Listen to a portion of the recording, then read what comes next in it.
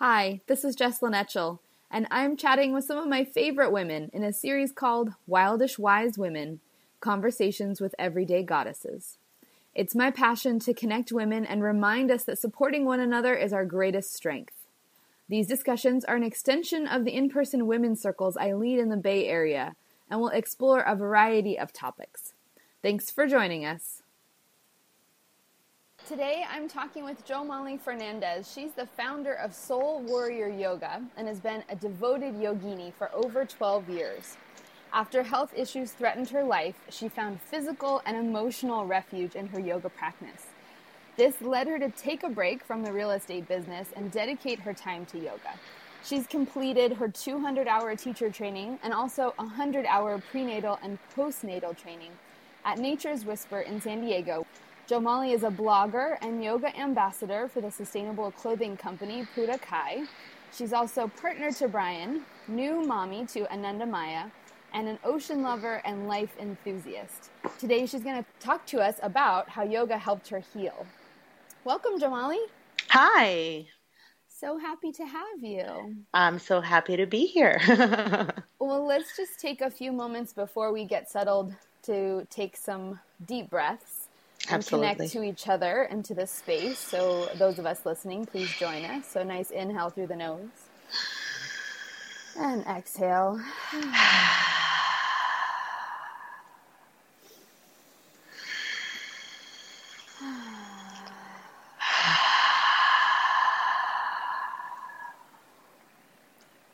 May each woman who needs the wisdom of this call find her way here. May we speak from the heart and create a wave of peace that radiates out on a global level.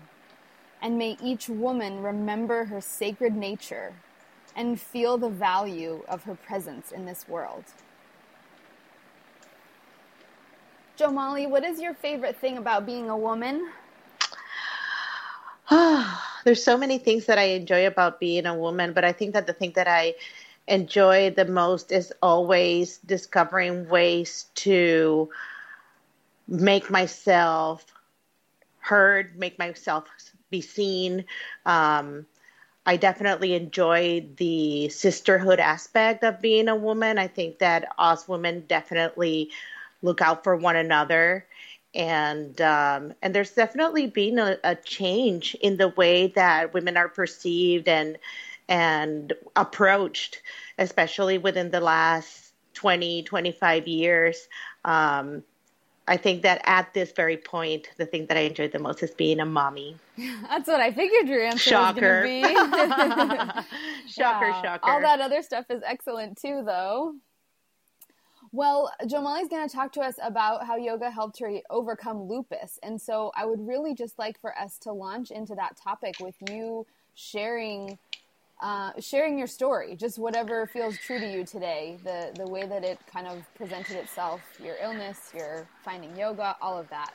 Sure. I've been practicing yoga since I'm 23 years old. And so I've been practicing yoga for a very, very long time before I got diagnosed with lupus. But I think that I really dove into not just my yoga on the mat, the asana part of yoga, but the entire aspect of yoga, the lifestyle of yoga. I was diagnosed when I was 26 years old with lupus, and I managed it pretty well until I was 29 years old. And at 29, I started having very, very severe symptoms associated with kidney failure.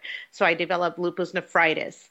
And when I was 30, it had pretty much destroyed both my kidneys, not just one, because most people can live with just one kidney. But in my case, it really scarred both kidneys. So I wasn't able to produce urine, and I had to go into chemotherapy for 6 months, and later on dialysis for over a year.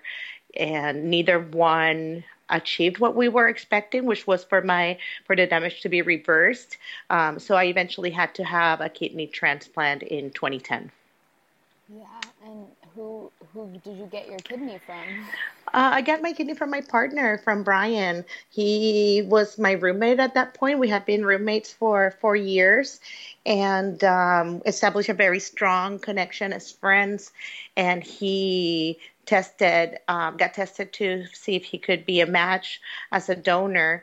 And we were a match. So we proceeded to have the surgery and and it was a success. We had some complications later down the road with the surgery that really were more life-threatening than before I had the surgery. Mm-hmm. But I'm very glad that at that point my yoga practice was very, very solid, and so I was able to really draw from that to overcome that period of time, which was it was very dark. Yeah, I'm guessing during that part you probably weren't practicing the physical aspect of yoga as much, which I'm sure is why the rest of the philosophies of yoga came into play more. Exactly. I think that, well, the reason that I started looking for more of a deeper connection with my yoga practice was precisely because of what you said. My physical health had deteriorated to the point that I could no longer do my routine at the gym.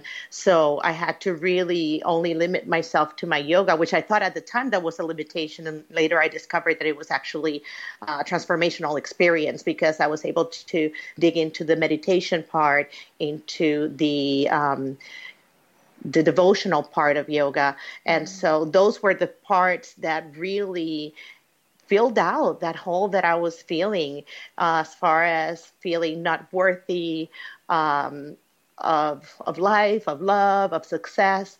Because when you're that sick, you just feel like you have absolutely nothing to offer.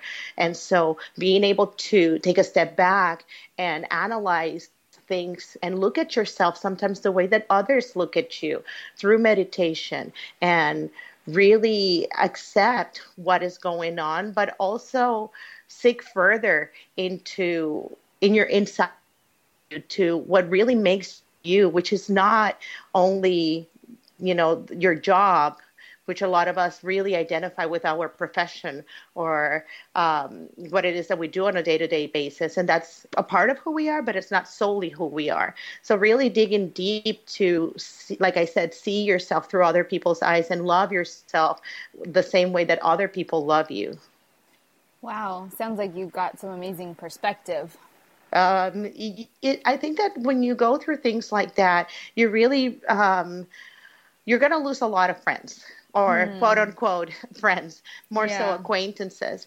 But it really exalts the role of your family and of your really, really good friends, the people that are going to be there through thick and thin. So you learn to see. I think that initially my struggle came, like I said, when you have no self-value because you feel like you have nothing to offer, you start to question why you're here or whether you should be here anymore.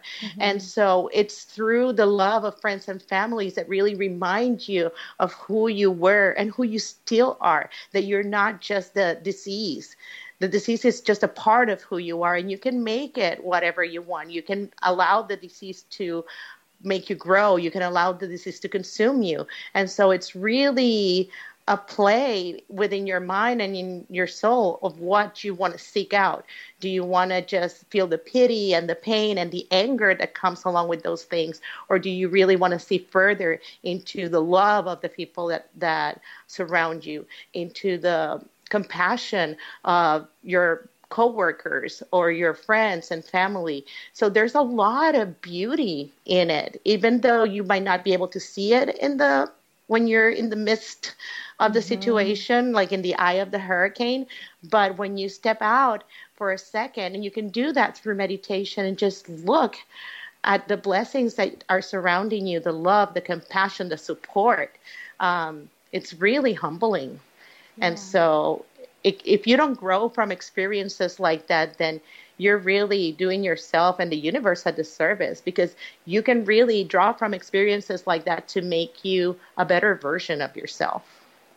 Wow, and that's what yoga is all about, is just uncovering the layers and finding our true self and our Peeling it divine like an self. onion. Yep.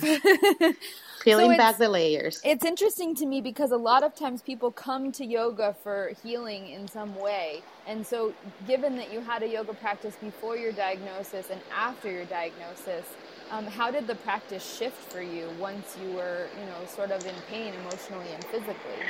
I think that when I would be pretty accurate and say that most people go to yoga finding physical healing because they have some sort of physical ailment. It's not many people that actually go to yoga because they're experiencing anxiety or depression or any other mental or emotional ailment. So for me, it was about not focusing so much on whether my warrior was perfect or my Trikonasana was perfect, and really giving a break to the breath, giving a break to the meditation aspect, giving a break to just the sisterhood and the energy, the connection that you feel in a yoga class that has nothing to do with whether your Trikonasana or your warrior are perfect or not. It goes way beyond that. And so, yes, the physical aspect is important and it can provide a lot of healing physically. But if you're feeling some sort of emotional or mental distress, your yoga can be as much or even more of a lifesaver, because I think that something that is very common within depression or bipolar or people that experience anxiety is that they are constantly recommended to go out and work out. It's definitely a way to rise your endorphins and make you feel good. But not only are you able to achieve that part with yoga, you can also go deeper and, like I said, experience more of the emotional and mental connection with yourself, with the universe, and with your fellow classmates. Yeah, so people don't come for the physical. I mean, they don't come for the emotional, but they oftentimes end up getting that benefit. Absolutely. It's like a 2-for-1. Yeah, it's the best that's deal great. in town. Awesome. Well, yeah, so talk a little bit about the way that you understand this connection between the mind, the body, and the spirit, and how that sort of plays into yoga. I mean, you sort of addressed a little bit, but how did it, what does it mean to you? Well, for me, once I dug deeper into my yoga practice, I discovered several things of the lifestyle that are not necessarily practiced in many studios unless you go to a very traditional studio. The aspect of the devotional yoga and kirtan and chanting and singing and really elevating the spirit and putting it all out there, being raw, being emotional in front of others in that sense. Aspects like the seva or the community service, where you're truly doing a service for others without expecting anything in return. And that just makes you feel good. Whenever I do like my donation classes and people try to give me money, or if I'm doing a free class and people try to give me money, rather, I always tell them that I'm already gaining so much, because when you do something nice for others, it makes you feel good. So within my yoga, I figured that even though the physical aspect was amazing and I was feeling really good and energized, it was that other part that we started discovering at more traditional studios. And when you become a yoga teacher, the kirtan, which I know is one of your favorite parts of your yoga lifestyle, and really starting to do things not only for myself in my meditation, but also for others in the way of seva. I think that the part that really put it all together for me personally was the praying part, using my mala and using the repetitive prayers, the chanting, in order to not just wishful think of an idea or a dream, but really manifest it. So visualizing things in a way that they become attainable to you and really believing in them, not only in your mind, but in your heart, that they can be achieved. I think that that was the thing that really brought me health. I started imagining myself healthy. I started imagining myself as a yoga teacher, as a whole human being. The thing that left me more injured than anything within my disease was the fact that I couldn't become a mother because of all the chemotherapy that I went through. and the dialysis, it really did a number on my reproductive system. And I started doing visualization boards every year where I would see myself and put pictures of myself as a mother. And so when I finally found out that I was pregnant, it was like that, wow, this works, you know? And I had realized that in other ways that things were already manifesting in my life, but that was kind of a big one to ask for because physically the doctors were saying, no way, no how.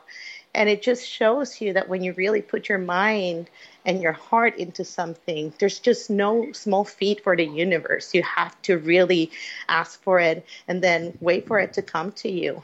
And my yoga were my times to do those things. My Shavasana, my initial meditation in class. I think that I always set myself I said to myself the same thing. May I be the best human being that I can be, and may I please have the honor of being a mother. And so I'm still working on being the best human being I can be. Well, I think that's a lifelong practice. That's why we have to keep coming back to our mat again and again. That's the whole point of it. Yeah. And Jamali, I know that from day one you had that free class down by the bay. Yes. So, and yeah, that's so wonderful that was just immediately you got it. Like it clicked in your brain. Okay, so now that I'm doing this yoga thing, like I'm going to offer something for free for people that just need it. There were times during my illness that I had to stop working because I was really physically disabled. Yeah. And so I knew what it was like to be poor, and I knew and I knew how expensive yoga studios are. So I wanted to, it is expensive. I mean, it's worth every penny. Don't get me wrong. It's worth every penny. It's like going to the gym and to your psychologist and maybe to church all at the same time. That's true. Yeah, yoga is totally church for me. Yeah, so it's a one-stop shop. I think that so I wanted to make sure that, first of all, as a yoga teacher, that I paid my dues, by offering a free class, and also that I felt good with myself and the universe, that I was putting something out there for other people to benefit. And I had that class pretty much until my doctors asked me not to teach anymore because I was having some issues with my pregnancy as a consequence of the lupus and the chemo and everything else. Yeah. So up until that point, I taught the class for 2.5 years. I'm on mommy mode right now, but I'm now teaching a donation class at the studio. So Seva is always going to be a part of my yogic lifestyle. I'm always going to do some sort of community service because more than about them, it's about me. It makes me feel good. So it's almost a selfish way or a selfish reason to do it, but I think it's a win-win for everyone. Yeah, definitely. Yeah. Well, I get the importance, I agree too, but I get that for you, it's really important to live your yoga off your mat, on and off your mat. Mm-hmm. So what are some of the principles that you apply within your life that come from yoga that you really learned on your journey? Definitely something. I'm a recovering Catholic. I was raised Catholic, and I'm no longer a practicing Catholic, but there's a lot of things within the yogic lifestyle that reminds me of like the 10 Commandments, or basically the no harming and no stealing and no lying. Those are all things that are part of the yoga practice. So not necessarily were those things the ones that made me that I put more into practice, but just being more aware of them, realizing that even in other religions or in other, not religions because yoga is not a religion, it's a lifestyle, but in other, in other lifestyles, in other circles, we all kind of connect with the same principles. I think that the one for me that I tried incorporating the most was the no harming, and no harming in the sense of not so much animals as pets, but insects, plants, everything, just really understanding how we all come together in this universe, how everything is interconnected, and having the respect and honor for every life form. That would be ahimsa in yoga, the Yeah, so you're talking about principle, the yamas and the niyamas. the yamas and Yeah. the niyamas, the do's and don'ts, basically, of Yeah. yoga. And I Um, often refer to them as the commandments of yoga too. yeah, That's a really good correlation. it's very similar. I think that during my YTT training, my yoga teacher training, I was writing a paper, and almost to a T, I started comparing um, the the Ten Commandments to the yamas and niyamas, and it's almost, I mean, eerily, one by one, they almost match. Because I think that what it comes down to is that our principles, our universal principles, are all the same, are to honor one another, to love one another, to not harm each other or other living beings, to be a person who lives honorably and who speaks honorably, who means what they say and say what they mean. So a lot of those things are interconnected for me. So it was actually kind of beautiful how, even though I had separated myself from the church, how those things came back to me in different way, in a different light, and really as a reminder of how those principles have nothing to do with religion. It just has to do with being a good human being overall.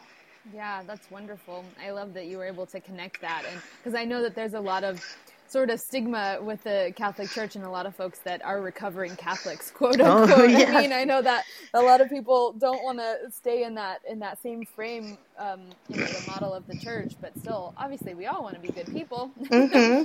So it's nice to have that path that is showing you.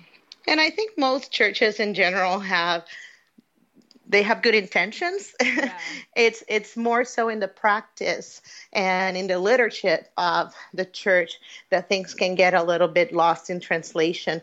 But I think that churches are here to make us better human beings, and that's why, you know, our human condition always draws us to seek some sort of spiritual refuge, whether it's a church. Now, for me, it's my yoga mat. Mm-hmm. But we're always seeking that higher sense of being and that connection to each other. And I think that, but mostly really to a higher being. I think that the thing that yoga has provided me is that the guru is the self. You can always go within yourself to know what's right or wrong. It's that gut feeling when you know you're not doing something right. And so now I don't need to necessarily go to a temple to find those things. I can just step on my mat wherever my mat is. Oh, that's awesome. Well, I think I remember correctly that we both are lovers of Ganesha as well. We love Ganesha. Yeah. Om Gam Ganapate Namaha. Yeah, I was gonna ask you what mantra you use, but I figured it was the Ganesha one. I do use my Ganesha very, very, very much. I think that because of the space where I was when I began my practice and whatnot, because of where I was when I started my yoga practice, as far as feeling defeated and feeling down and all that stuff, Ganesha being the remover of obstacles, I just immediately gravitated to. I know, I'm like, come here, you little elephant fella. It just naturally came for me to ask, please take all these things off my path, remove these obstacles from my path so that I can allow my light to shine. And so, yeah, Ganesha is my little guy. I definitely, he's my number one deity that I gravitate to. Mm-hmm. And he's usually in my practice in some way or another. Definitely in my music. There's definitely a lot of songs to Ganesh. Yeah. Well, I would love for you to just offer up, if someone out there is going through a really difficult time, if they're struggling with their health or other things that just come up in life as they do, what's something that you would say to someone just having a hard time? Try to look at yourself the way that the people who love you look at you. Whenever you feel like there's nothing left to give, whenever you feel like there's nothing left available for others, look at the way that your mother looks at you, or your father looks at you, or your siblings, or your child, or your partner. They see you for you who you truly are, and not just your circumstances, not just the fact that you might be broke or the fact that you might be sad or the fact that you might be ill, but they see you for who you are, for your true essence. So stepping into your mat is definitely a way to reconnect with yourself physically, emotionally, mentally, but just step aside for a second and look at yourself through the eyes of others. That's wonderful. Is there anything that we didn't cover? Anything else that you want to bring up that I didn't ask? I don't think so. I think that everything that I really wanted to touch on, we've gone over. Okay. Well, I have a couple other questions for you. Shoot, mama. What's your favorite yoga pose? My favorite yoga pose is a pose that I used to despise, and I think that's why I love it so much. It's a pigeon pose, Ekapada Raya Kapotanasana. Basically, because our hips it's our emotional drawers is where we tend to store so much emotional junk. Being in such a deep hip opener was just really challenging for me. I hated it. I would move and fidget and breathe deeply and look at my teacher like I wanted to kill her. And I think that once I finally surrendered to the pose and started just letting go of the emotional baggage of just being, okay, this is where I'm going to be for the next 10 breaths. What are you going to make those breaths? Are you going to make them a miserable experience, or are you just going to give in and enjoy and take the goodness out of it? And so, pigeon pose is now absolutely one of my favorite poses. It really allows me to do different expressions of it. It allows me to get creative with it. It allows me to just relax on it. And it's also a beautiful pose for me and my child when we're doing yoga together to breastfeed. I can just go into the pose and pop out my breast and put it in my baby's mouth, and we can both have that beautiful moment together. So there's a lot of I love about pigeon pose. Wonderful. What's a book that changed your life, Jomali? The book that changed my life. Ooh. I am an avid reader, so there's so many books. I really, really love the Red Tent by Anita Hill. Yeah, I think that book. I mean, I devoured it, and there's many other books in my arsenal, but that one in particular, I read through it so quickly and with so much love and interest and passion. And for those who are not familiar, the Red Tent, it's the story of one of Abraham's daughters. And so it's basically based in biblical times, but it is juicy. It is interesting. And so I think much about sisterhood. So much about sisterhood. And yeah, I think that definitely was a big book for me, and just honoring other women and feeling compassion. I think that in our society, women are always pinned against one another and competing against one another for beauty or for a job or for a man, which is pretty disgusting. I think that book really brought that perspective of, sisterhood always first, and being empathetic towards other women and their suffering, because as a woman, you should know, and you should, if you don't know, you should at least be able to relate. Mm-hmm. So yeah, the Red Tent. And who inspires you? Oh my goodness. There's so many people. I think that my family is it's a matriarchal family. We have very, very strong women in my family. So someone who really inspires me always has been my grandmother. My grandmother, it's Black. She's Hispanic, and obviously she's a woman.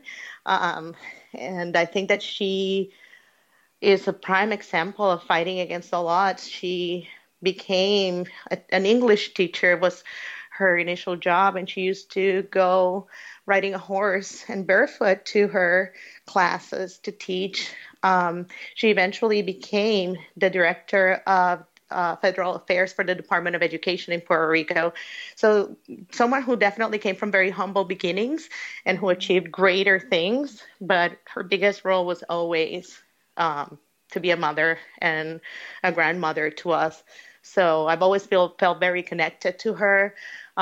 She's a very, very spiritual woman, very strong woman, has fought a lot of adversity. And so I don't really need to look very far for inspiration. I can just look within the women in my family, and they're definitely source enough for me. That's awesome. Well, I'm so glad that you had such good role models, and now you get to be one to your little girl. And now she So gets to enjoy also these wonderful women who are still alive, thank God. wonderful. That's They're all amazing. still So alive. cool. She gets to have her great grandma around. Yeah. Well, thanks for Yeah. your time and for your wisdom, Jo Molly. I appreciate it. Oh my God, it's totally my pleasure. You can always count on me whenever you need anything. I love you to death. I love you too, Jo Molly. Have a good day. Thank you, my love.